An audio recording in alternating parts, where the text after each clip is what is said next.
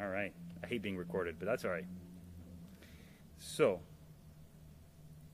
all right, ophthalmology. We already talked about this when we went over the syllabus, but essentially you guys are going to need to know how to diagnose, treat, how to take proper history, know physical exam findings and clinical manifestations, as well as complications of every procedure that we're going to cover. And you also need to know any possible side effects or complications of treatment. For this particular module, there's not many of them, and I'll definitely be sure to highlight them as we come up on them. But all those things are things that you can potentially be tested on, so you can review thoroughly the learning objectives if you'd like. But we're going to go ahead and get started. All right, so we're going to get started with this patient here. Who does anybody know before we even start talking what's going on here? Okay, good. Chalazion, right? So, no, but it definitely looks kind of like a chalazion. So one of the critical thinking things that you guys need to use too is always think about what structures are in that area. So what structures do you guys evaluate for there on your physical exam? Lacrimal ducts. Cool. So it looks like a chalazion, but it's where the lacrimal duct is. So it's an information of the lacrimal duct, which is called, the medical term is dacryocystitis. All right, so this is an infection of the lacrimal duct, which looks a lot like a chalazion or a hordeolum, which we'll cover later. But because it's on this nasal side, on the inferior side, we call it dacryocystitis. What do you guys think we would call it if it was up on the top left side over there? What's over there on this part of it? The gland, right? Cool. So what would you call that? Dacryoadenitis, right? Because it's affecting the gland. So dacryocystitis affects the duct. Dacryoadenitis will affect the glands. Okay. So redness, swelling, erythema at the site of the lacrimal duct is known as dacryocystitis. All right. Can anybody think of something that might cause this? An obstruction. Awesome. So yes, obstruction is a cause of dacryocystitis. Typically, obstructive causes happen in pediatric patients, right? Who don't have a fully formed lacrimal duct or who have some kind of abnormalities in the lacrimal duct. They can develop dacryocystitis, and that's a common cause of it for like infants and newborns and things like that. What about in adults?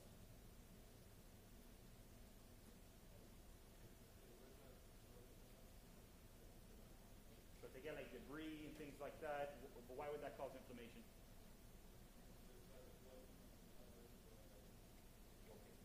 So also obstruction from some kind of foreign body or debris or something like that. Good. They can develop stones. Not very common for them to develop in the lacrimal duct, but they do. Like they happen in the salivary glands, like salivary stones, kidney stones. Can happen. Not very common in the lacrimal duct. But what else do you think can cause like redness, warmth, swelling around the eyelid, around the duct? Infection. Cool, right? So that's actually the most common cause of dacryocystitis, infection. And most commonly caused by Staph aureus, which is a very common organism that lives on our skin. So it's also a very common organism that affects our skin for infections, and especially pertaining to the eye. Staph is a very common pathogen that causes it, as far as bacterial pathogens. So good. Those are the most common causes. So everything we just talked about. Dacryocystitis is an infection of the lacrimal sac, okay, the lacrimal duct. Dacryoadenitis would be affecting the gland. We don't really cover it. Dacryoadenitis is not very common. It can be acute or chronic. Obviously, chronic will be recurrent or prolonged duration. Acute would be something that's sudden onset within the past 4 or 5 days, week, 2 weeks or so. Okay. Specific timelines for acute versus chronic are not well defined for dacryocystitis, so there's no time frame for it that you need to remember. It's very common in infants. And very common in adults over 40 years old.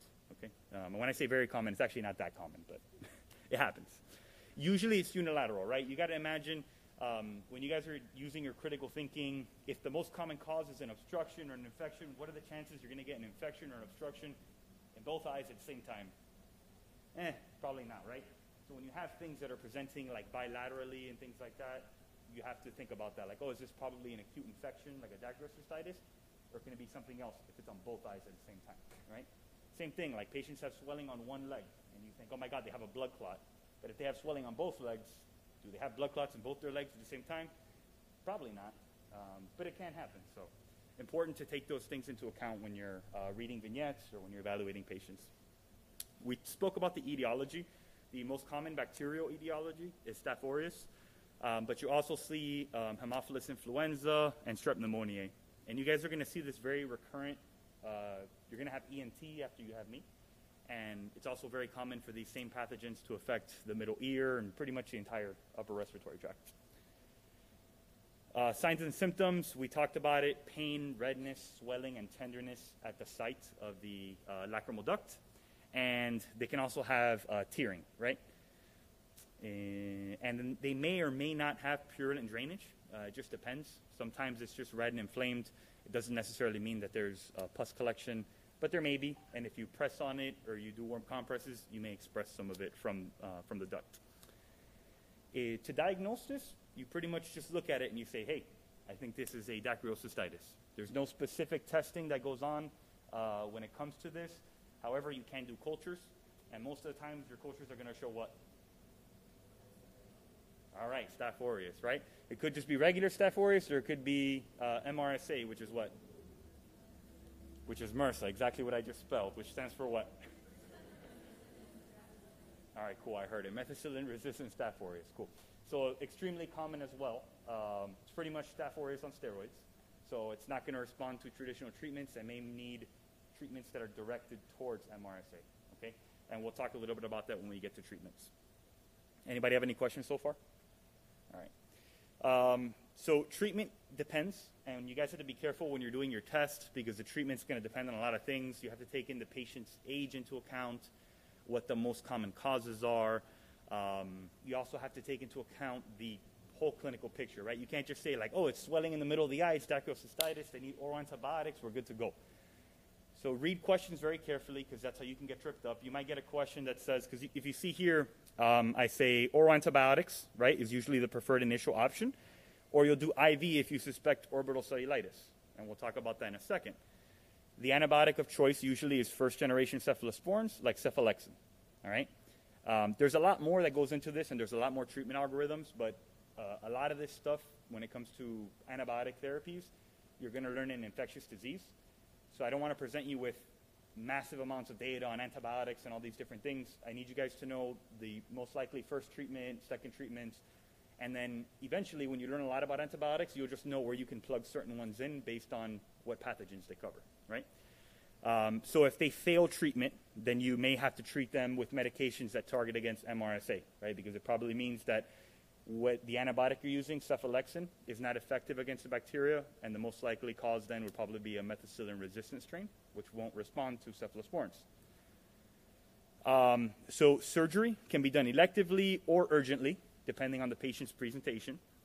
And then if they have chronic dacryocystitis, you may have to do a surgical procedure. Typically what they do is they can insert a probe in the lacrimal gland and down into the duct, and they may not put something inside like a tube to maintain it patent, or sometimes they can just clear it and leave it like that. So it just depends on the patient. And then complications of dacryocystitis can be periorbital cellulitis and sepsis, okay? So for instance, if you got a question relating to this and it says that the patient was on oral antibiotic therapy for the past 7 days and then they had no response to it, what would be the best treatment?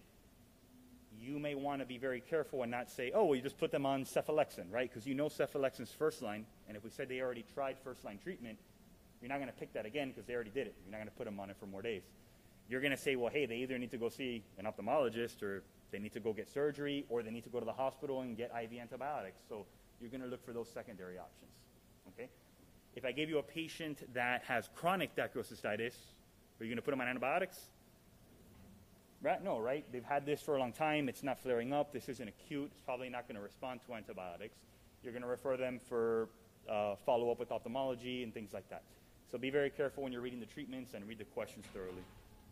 So why do you think it's important to catch and treat something like dacryocystitis relatively? It can go to the brain. I like that. But before it gets to the brain, it's got to go somewhere else first. It can go into the blood. What else?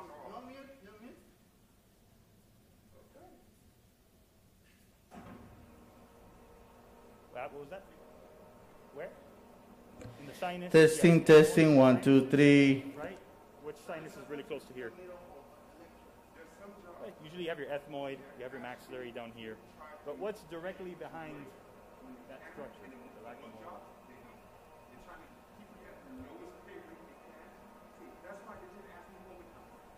Sinus, or just behind the eye itself.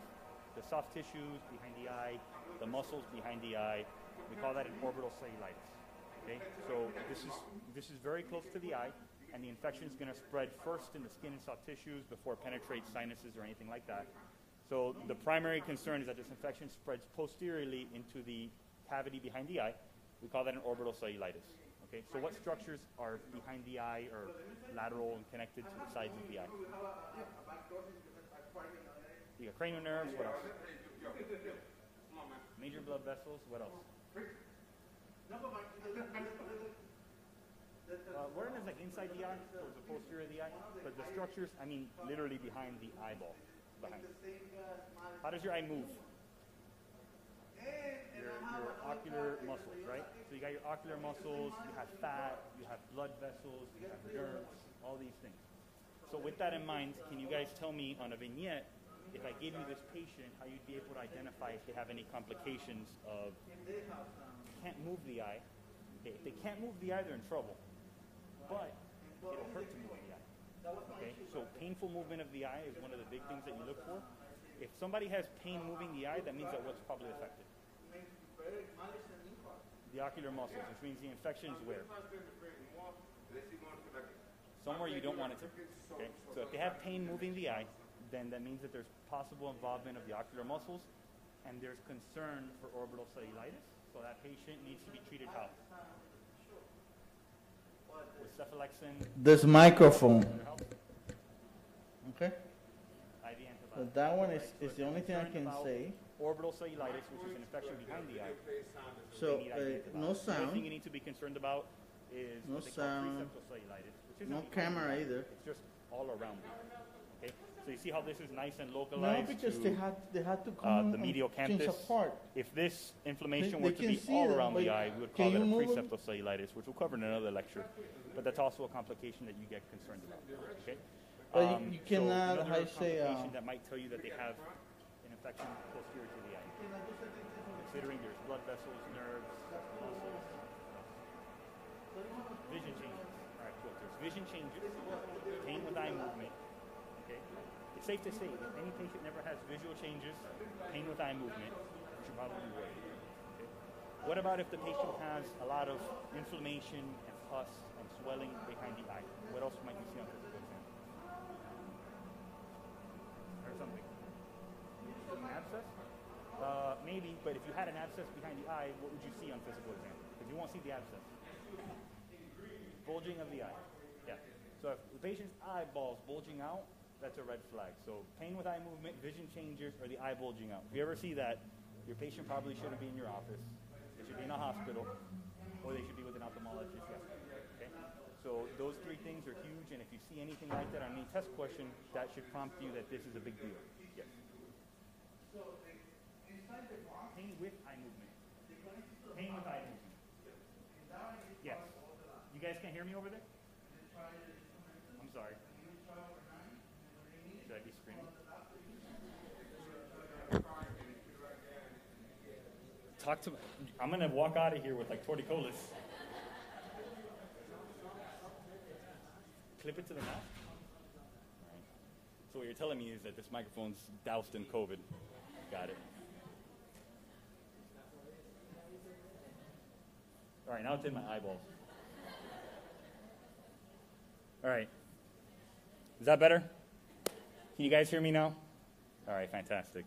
I don't know whose idea this was, but it's the best and worst idea you've ever had. All right. So moving on. Congenital dacryocystitis.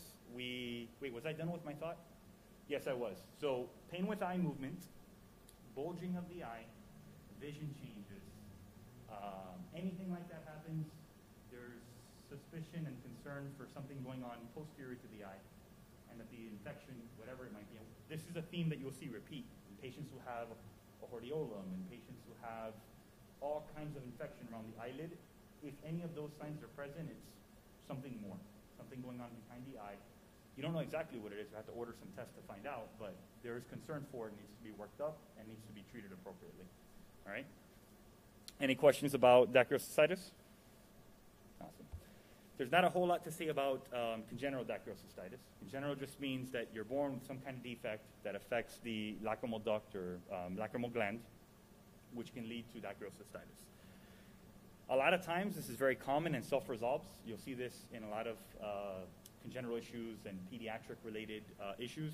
It may present early on in life and usually self-resolves, typically around 6 months. But if it persists past 12 months, that's when you're going to likely want them to have some kind of ophthalmology follow-up to see if they're going to need any kind of treatment afterwards. And it's what we talked about. They can either put a probe in or they can put a tube to help it drain appropriately. But that's only after 12 months. Okay? So after 6 months, usually self-resolves. After 12 months, they need to be followed up with ophthalmology for additional care. When it's present for newborns or infants, you want to do pretty much supportive care. So you can do massage, you can do warm compresses, and usually that's sufficient. If it's not, then you can proceed after that to antibiotics. Okay. All right. So what's this? Cool, conjunctivitis, right? 3 types of conjunctivitis. There's actually more, but 3 common causes of conjunctivitis. Bacteria, viruses, and allergies. What's the most common one? Usually viral. Viral is a more common cause of conjunctivitis, but allergic is very common too. Bacterial is not as common, okay? But I will tell you that 99% of them are treated like bacterial, right? And that's because people are like, I'm not taking any chances, I'm giving them some antibiotics, right? And the reason for that is if it's a virus, it's going to go away on its own. If it's allergic, it's going to go away when you stop exposing yourself to whatever you're allergic to. But it's usually not going to cause any significant issues. But if it's bacterial, you probably want to treat it with some antibiotics. So a lot of people default to that. You guys are going to be better than that because you're going to be able to tell the difference. And you're going to know when and when not to. I know somebody who's on a clinical rotation, their preceptor, this person has allergies, their eyes are itching, they have like skin rashes, they get this all the time, and every time the patient comes in, they go home on antibiotic eye drops. So this is very, very common, but if you know how to tell the difference, usually, it's pretty simple to tell the difference one from the other, okay? So if you have a viral conjunctivitis, right in the name, it has the word viral, which means that they probably have some what? Some virus, yes, good. If they have some virus, what are some things that are pretty universal between all viruses? What's that? Well, you shouldn't treat with antibiotics, true, but what about like presentation-wise? If they have a systemic symptoms, right? Cool. So if you have a bacteria in your eye, you're probably not going to be coughing, fever, chills, body aches, cough, right? If you have a bacteria in your eye, why is that bacteria making you cough? It makes no sense. But if it's a virus, you're probably going to have some secondary systemic manifestations, right? So big clue in if the patient has other viral symptoms, probably viral conjunctivitis. Okay, big one. What else do you think can differentiate these one from the other? Just looking at the picture. Discharge? Cool. Do you have discharge in viral conjunctivitis? You do. It's just not ugly and yellow. Usually clear and watery. Okay? So another big differentiating factor from one from the other is the type of discharge that you have. So if you have a viral conjunctivitis, you can expect that it's going to be a thin, watery secretion, not going to be yellow, not going to be purulent. Okay? So that covers viral pretty well. How would you treat a viral conjunctivitis?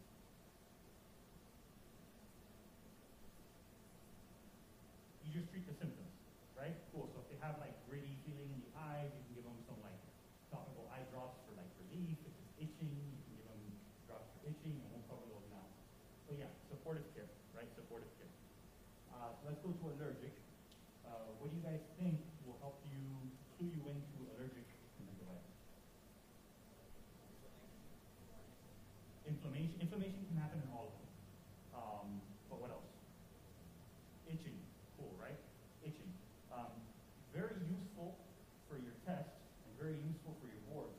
Completely useless in clinical practice.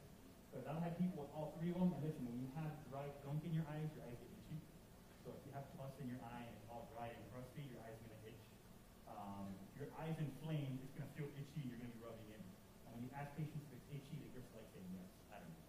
everybody itchy all the time for whatever reason? When I ask them, the answer is yes, it's itchy. So it's super helpful. When you see it on your test, yeah, it's allergic. When you see it in clinical practice, who knows, right? So you're going to have itching. What else? Tearing. What color? Clear. Okay. What else? I'm testing you guys and stuff I haven't talked about. I love it. If you have allergies, what else do you have?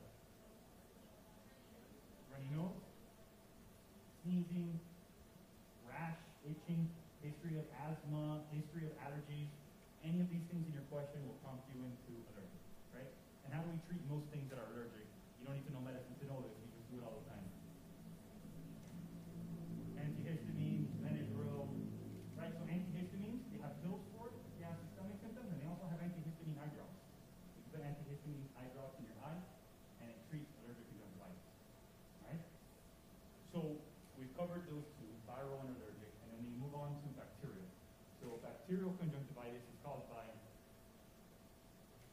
a bacteria. Could be staph, could be a lot of different things, right? So if you have conjunctivitis, you're not going to know what kind of bacteria it is. Can you do a culture of the eye to find out what bacteria it is? Sure. Do we ever do that clinically? Not usually, right? We just say, hey, it's a bacteria. It's probably one of these, and it's probably covered by this drug. Here you go. Doesn't get better. You may see your ophthalmologist. They may get a culture because whatever you're doing is not working. Now we're probably a little more curious as to what's going on. If we did a culture on every patient who had a conjunctivitis, that'd be a lot of cultures. So we don't usually do them routinely, but you can. Okay? And if you're in an OSCE, Professor Santos wants you to do a culture. So keep these things in mind because there's things you do clinically, and then there's things that you do in your OSCE, and then there's things that you do on your test. So on your test, you don't need to do cultures unless it's like a resistant organism that's not responding to treatment, then you do cultures. In your OSCEs, they may ask you what diagnostic studies you want to order. And the way you protect yourself is you say, well, this is a clinical diagnosis. I don't need to order any additional testing. However, you can consider ordering cultures if you're worried about some sort of resistant organism. And then now you said, I know enough to know I don't have to, but I know enough to know I could, and got all your bases covered, and you're good to go, right? So in clinical practice, we don't usually do it. In your OSCEs, mention it, okay? And this is something very common to come up on OSCEs, right? Because there's varying degrees, varying forms, various etiologies, so it makes very good OSCE test question right? So if you have a bacteria in the eye, usually all of them present with redness in the eye, right? That's pretty common, but you're going to have what kind of discharge?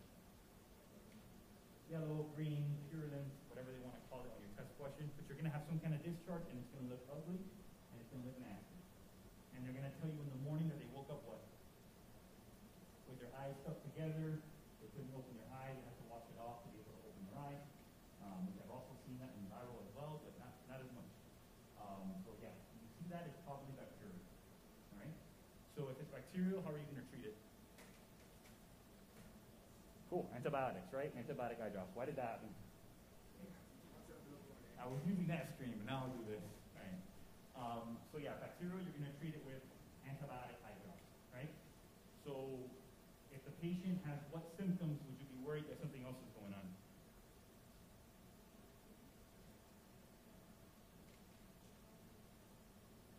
What was that?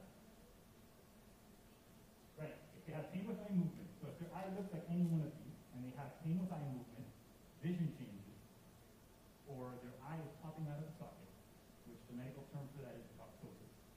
If any of those three things are going on, you're worried, right? So you may think it's a conjunctivitis, you may think it's something.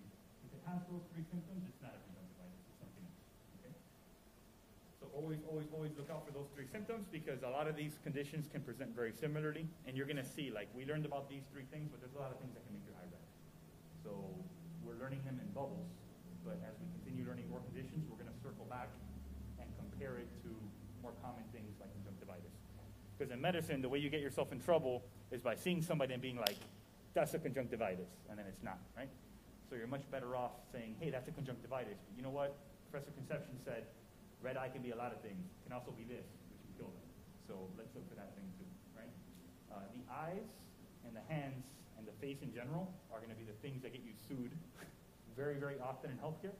So anytime you have something in a hand or an eye or a face, you always want to be very extremely careful. You want to be careful all the time, but you want to be extra careful when it comes to the eyes. Because if somebody loses an eye, their life is going to be significantly altered for all time, and then that's going to be your fault. So the eyes, extremely, extremely careful with everything you do. So you have to know your differentials very well, and you always have to know all the life-threatening causes of any particular eye symptom that can present itself. All right, rant over. So we're going to go into now, I think I covered everything, but let's make sure. Conjunctivitis is an inflammation of the conjunctiva. It can be viral, bacterial, or allergic. We did not mention also what's a very important, what's a very important historical component of what this patient does or does not do on a daily basis that's important for if they have a red eye? Like what's important in their history to find out? Contacts. All right, cool. I was trying to get to a way to ask that without making it obvious, and you just got there without me even trying. So contact lenses, right? Why is that important? Because what?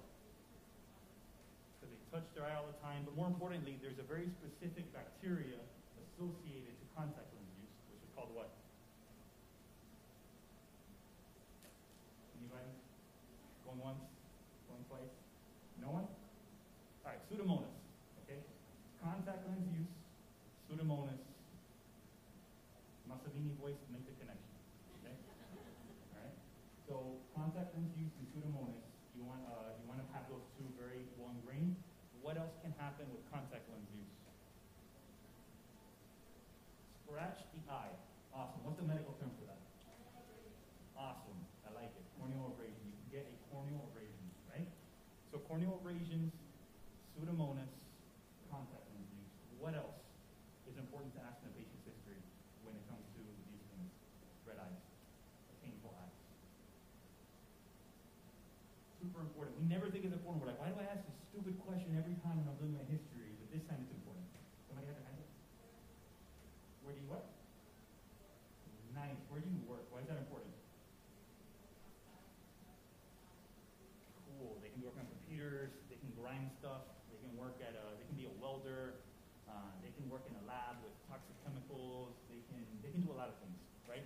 So, you know, sometimes you have a patient and they have a common cold and you're like, well, where do you work? And it's like, I'm asking a stupid question.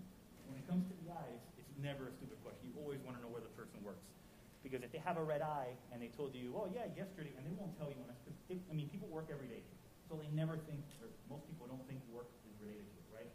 So they might be working in a factory, grinding stuff, and I was wearing my mask and I was wearing my goggles, and they may not even notice they got like a foreign body shoved into their eye, and now they're just like, oh, I woke up and it's red, and you're like, oh, conjunctivitis.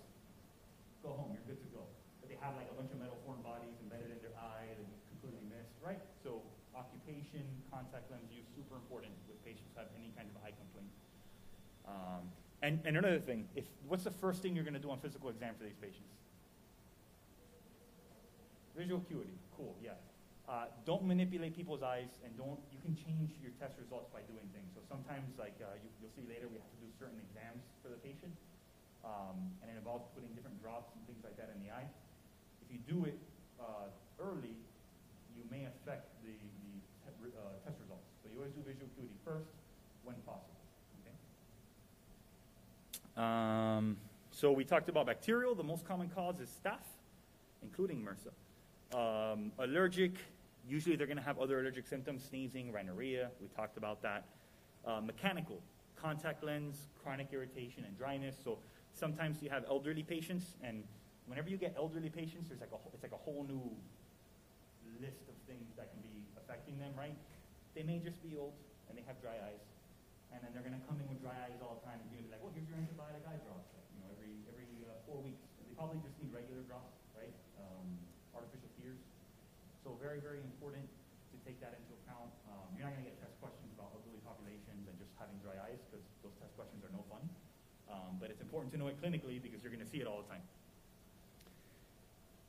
Toxic and chemical exposure. So that's probably important that we talk about, but usually you're not going to get tested too much on that, at least not on my exam. But let's say your patient works, I don't know, in a pool cleaning company. What are you worried about? Cool, right? Chlorine in their eye. So if a patient comes in and they're like, oh, yeah, doc, my eye's burning, it's killing me, it hurts. How are you going to treat them?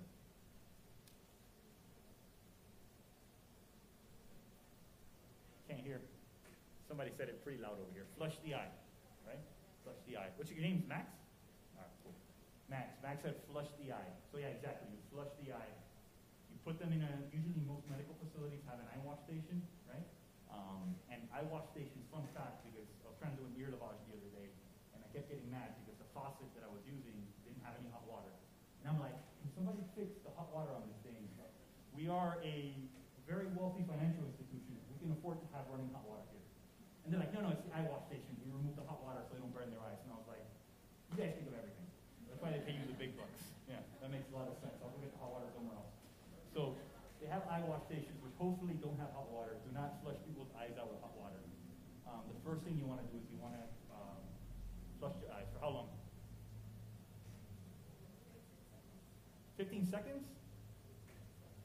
Close. Just change the word seconds to minutes, and you're pretty good, right? So like 15 minutes. Yeah, you just sit them and let the water flush there for about 15 minutes.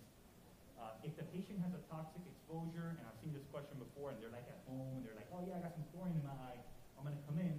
If they're at home, they can actually irrigate themselves for 15 minutes. You want to irrigate as soon as possible. So if you get a question that says, oh, the patient's calling you from their job site, they just had an exposure to some chlorine and their eye is burning, which of the following is the next advice you should give the patient?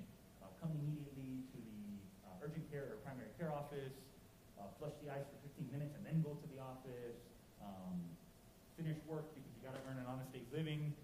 The answer is going to be to flush it and then come, right? Because it's going to take them 45 minutes and they get to your urgent care and then they're sitting in the waiting room for 3 hours while all the COVID patients are going through. And then by the time they get to you, their eye is just completely destroyed with chlorine, right?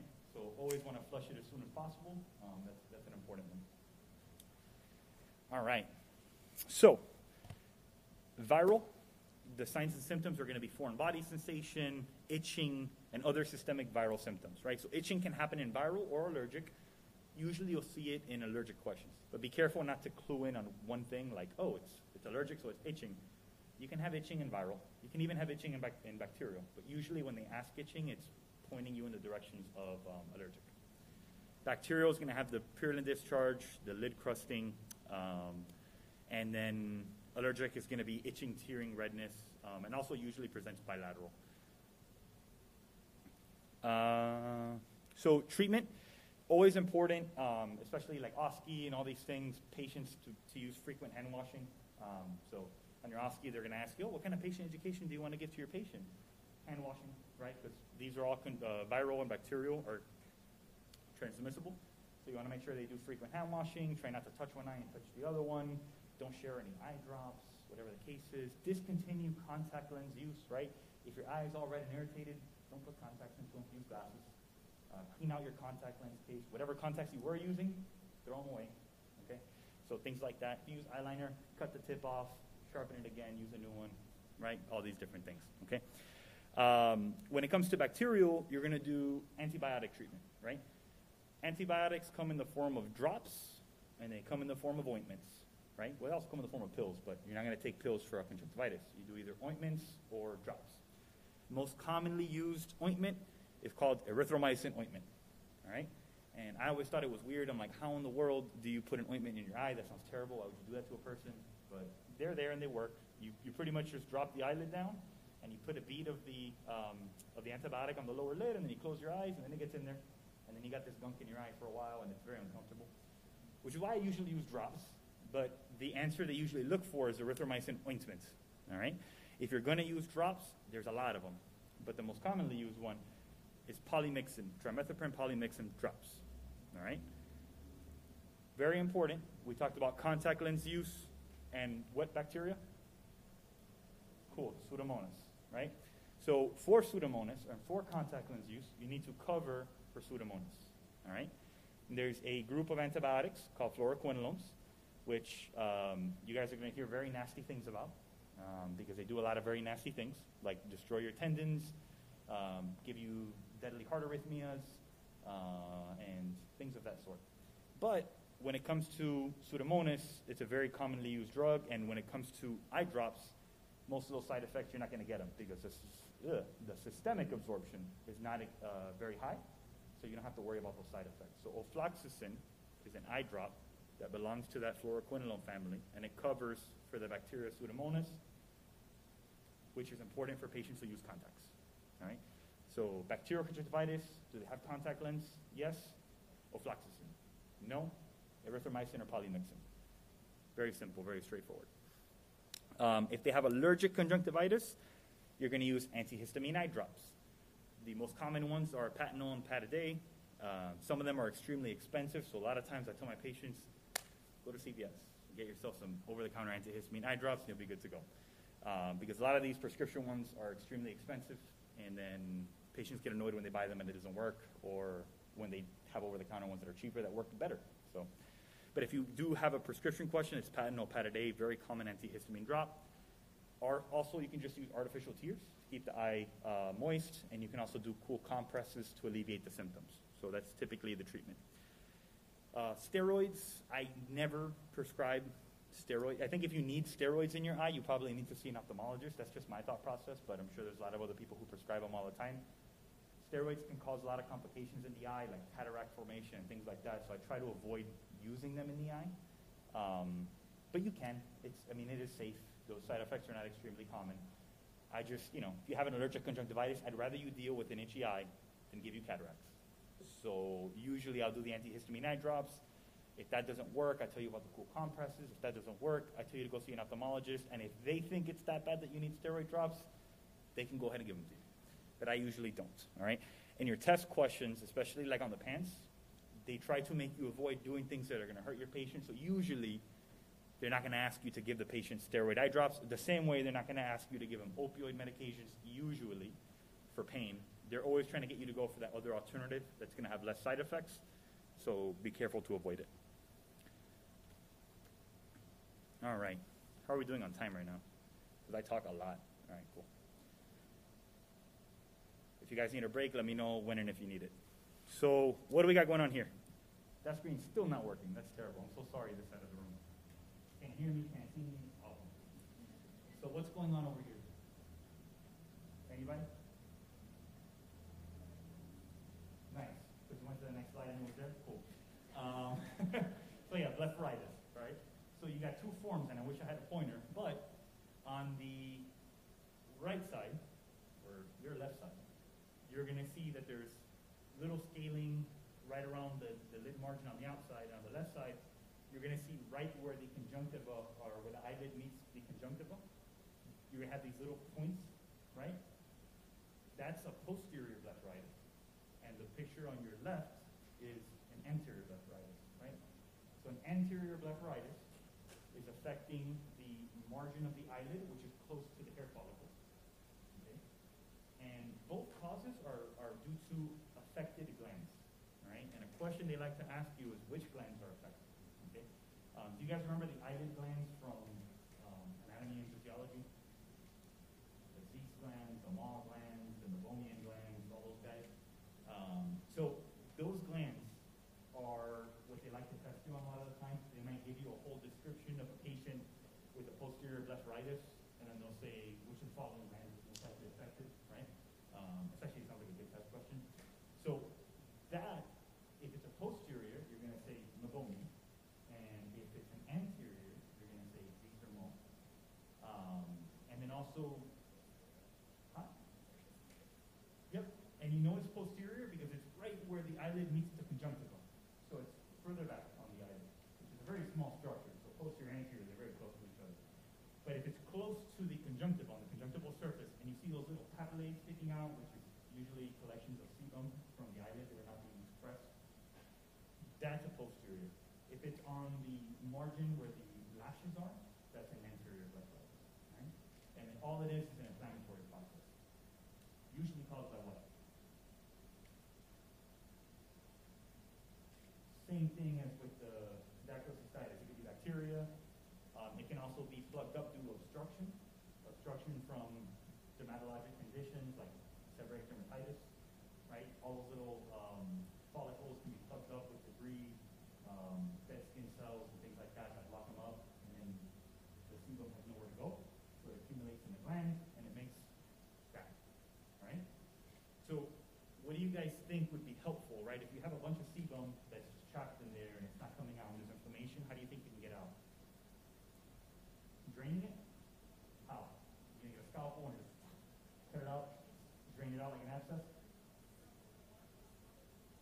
compresses? Good. What else?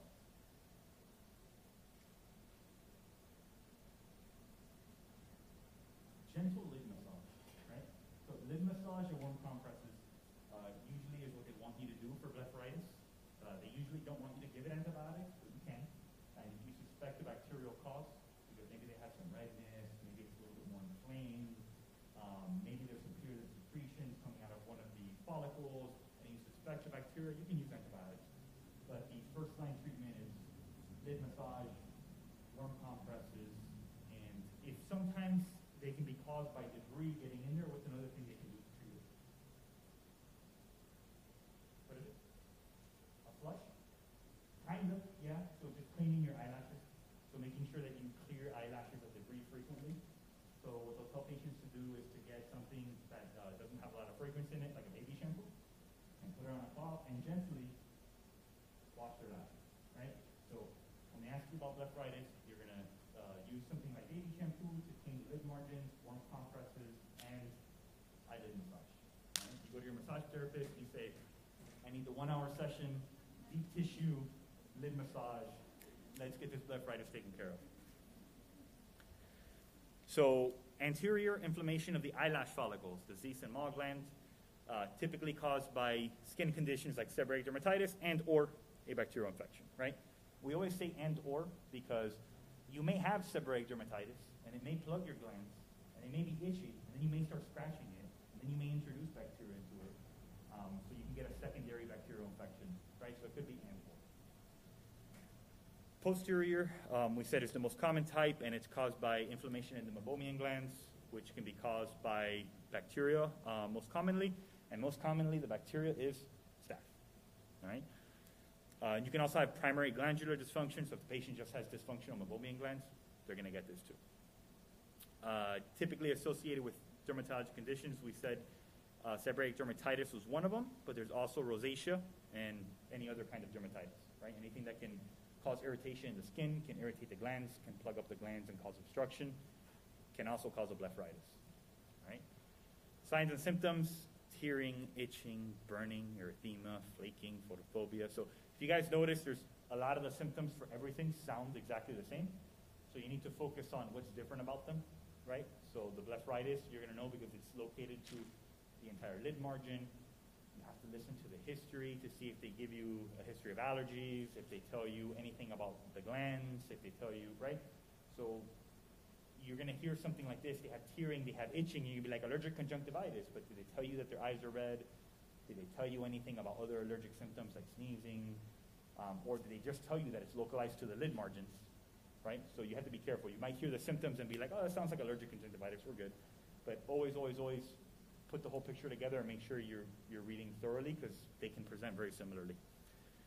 So treatment for chronic disease, there's no cure. So you do warm compresses to promote circulation, and you do lid massage to empty the glands. Lid washing, gentle washing of the eyelid margins following the warm compresses. If for antibiotics, which you don't typically use, but you can, you're going to use topical erythromycin ointment, just like we said for conjunctivitis. If the most common bacteria for all these things is staph, that means they're usually going to be treated very similarly.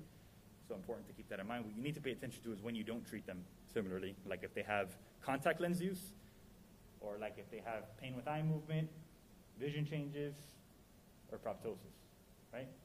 So any of those things is when you want to, like, red flag, treatment changes. Let's look for the next best treatment option, all right? So if it's anterior, you can do topical erythromycin ointment, and then posterior, usually posterior, it takes some time to cure. A lot of times they'll do azithromycin or doxycycline, and usually the course of treatment is a lot longer if needed. But I'll tell you, most of the time when they ask you about blepharitis, they want you to know the lid massage, the warm compress, and the cleansing with the shampoo, because usually they don't require antibiotics for the most part. If it's severe or unresponsive, then that's when you go to oral antibiotics, all right? And that's pretty much it. You refer to ophthalmology if there's no improvement in their symptoms over the course of a month. But sometimes certain processes like fungal infections and blepharitis, chalazions, they can take a very long time to go away. So usually it's not like, oh, I saw you 2 weeks ago, you're back, it's not better, go see an ophthalmologist. It usually takes some time, so you can wait quite a bit before you refer them for these chronic conditions. All right, so what's wrong with that picture? Cool, right? And one of them, the eyelid's in their eye, and the other one, the eyelid's folded outside of their eye, right? So if it's going into the eye, it's called an entropion, because it's going into the eye. And if it's going out of the eye, it's called an extropion, right? So an entropion, the eyelid is folding into the eye. Yes? Yes, we can. We'll be back in, what is it, 10 minutes? Awesome. So I feel like, I remember if I hit one of these, I mess everything up.